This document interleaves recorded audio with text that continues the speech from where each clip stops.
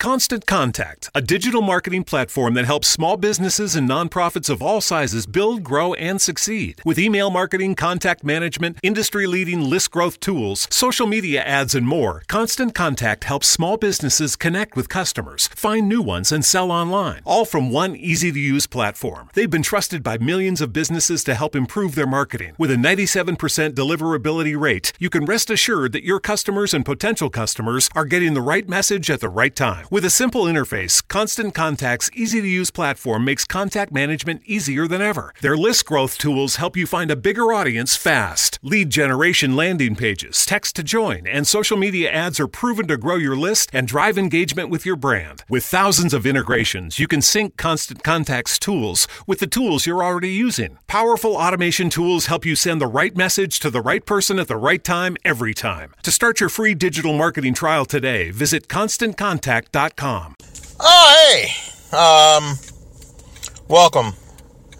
This is a take-home edition of the Fight Back Media program here on Fight Back Media. We are on Spotify, we're on Spreaker, we're on Google Podcasts, we're freaking everywhere. Now, the reason that why this is loud and not normal sounding is because I do this program at the end of my workday as I'm driving home. You know, this is one of those things that I'm of the mind that we are living in a time where there are no gatekeepers. Praise the Lord. The gatekeepers of getting media out are, for the most part, gone.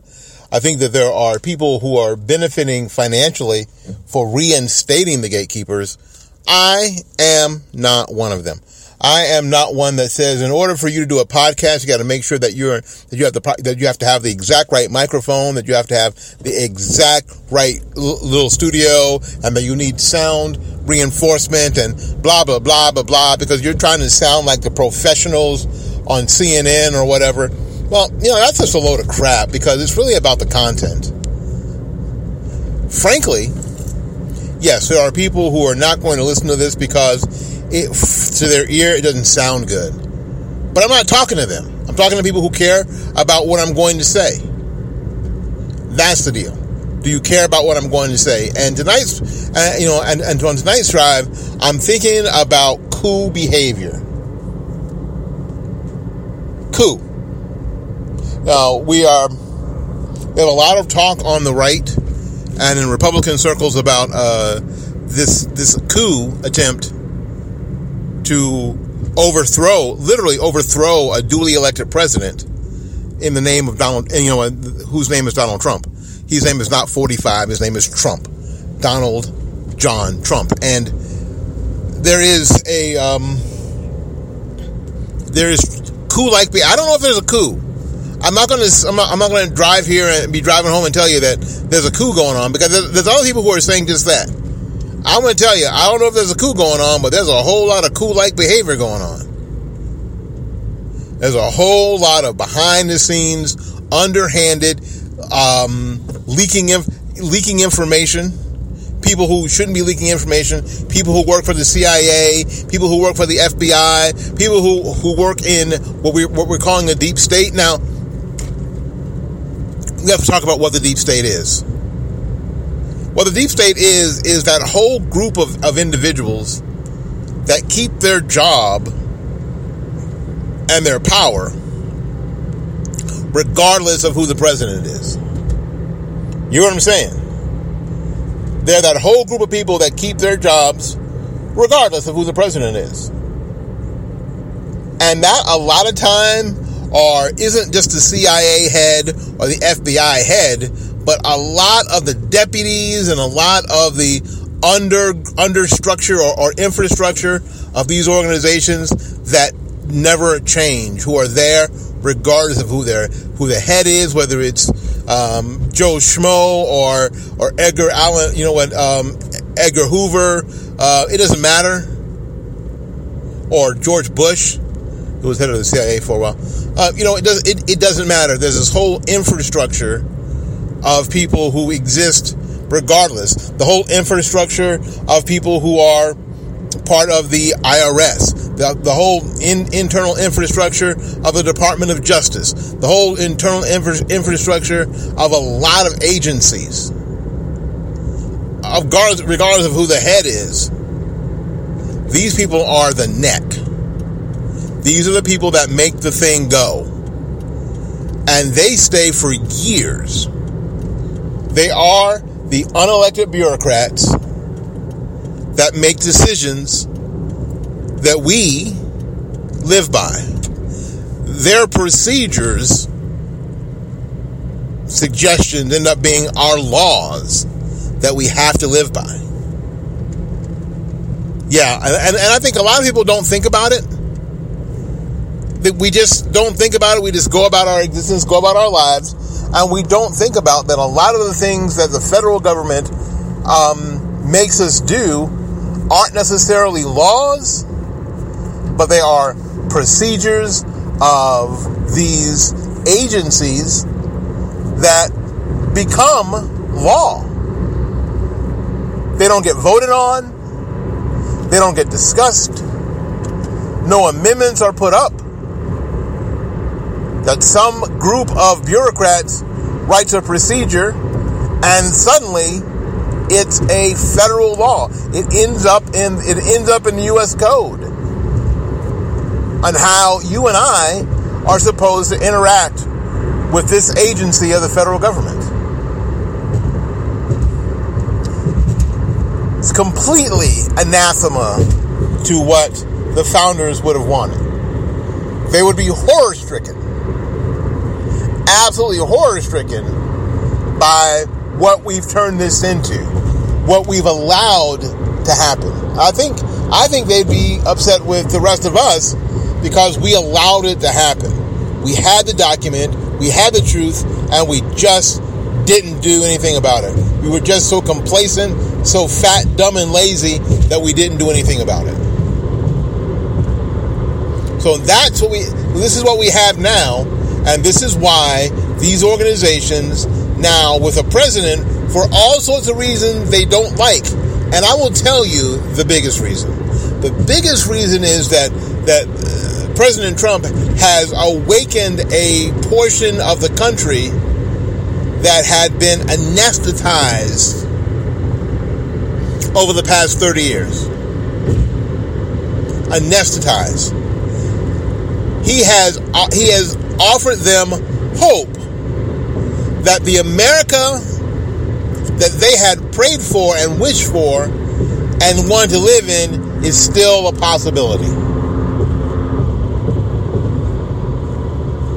It's still a possibility. That Christian America, that Sunday go to meeting, close America, that America first, that exceptional America is still possible. That we are not on our way, or don't have to be on our way, to be in some Euro-trash country with socialized medicine and socialized this and government run that. That we don't have to be that nation anymore. That we are not, that isn't necessarily a foregone conclusion. Frankly, it's the same reason. Now, I'm not putting Trump and Reagan in the same category, because at this point, Trump's had a lot more backbone. He just has. Sorry, all you Reaganites. But the idea is that he gave the nation hope that it could be the nation that they had hoped for. That it was not necessarily headed down that other path. And I'll be honest, I don't think H.W. or Clinton or W. or Obama was headed the same direction as Trump, or headed the same direction as a lot of Americans, or the country was headed in the direction of a lot of Americans.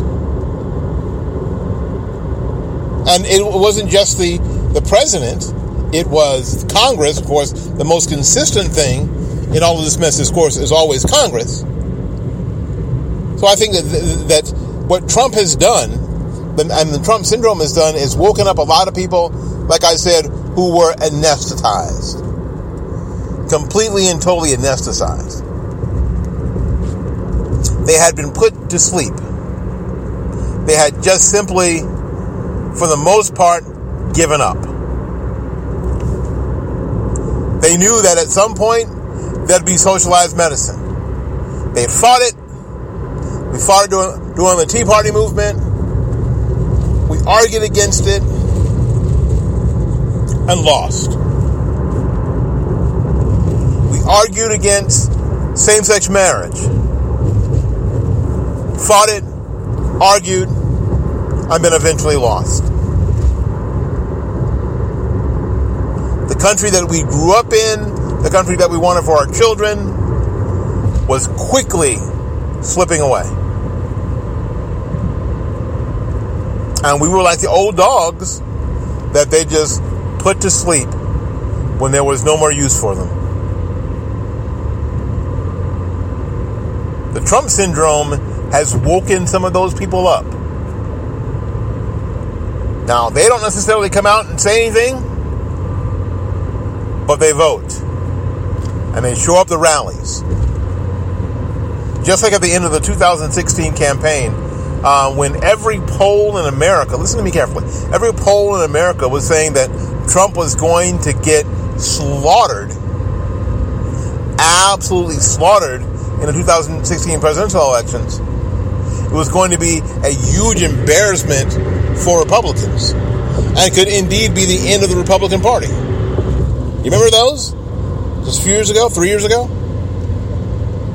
Well, what we found out is that wasn't true. What we found out was that was mostly not true. Mostly it was false. And now we're getting the very same messages from media and the polls. Just recently, in what I think is very much a coup-like behavior, Rush Limbaugh says it's they're trying to present some images or illusions that there isn't any hope. That what the left has to do is crush hope, and hopefully crushing hope, what they do is re-anesthetize those people that in 2015-16 Trump awoke. The sleeping giant, the bear. The left, the Democrat Party, wants to put those people back to sleep. And with the help of the media, they will frankly say anything. And what's happening is, even with this poll that supposedly just came out on Fox on the Fox News poll, we found out 2 days later that it was completely and totally misinterpreted.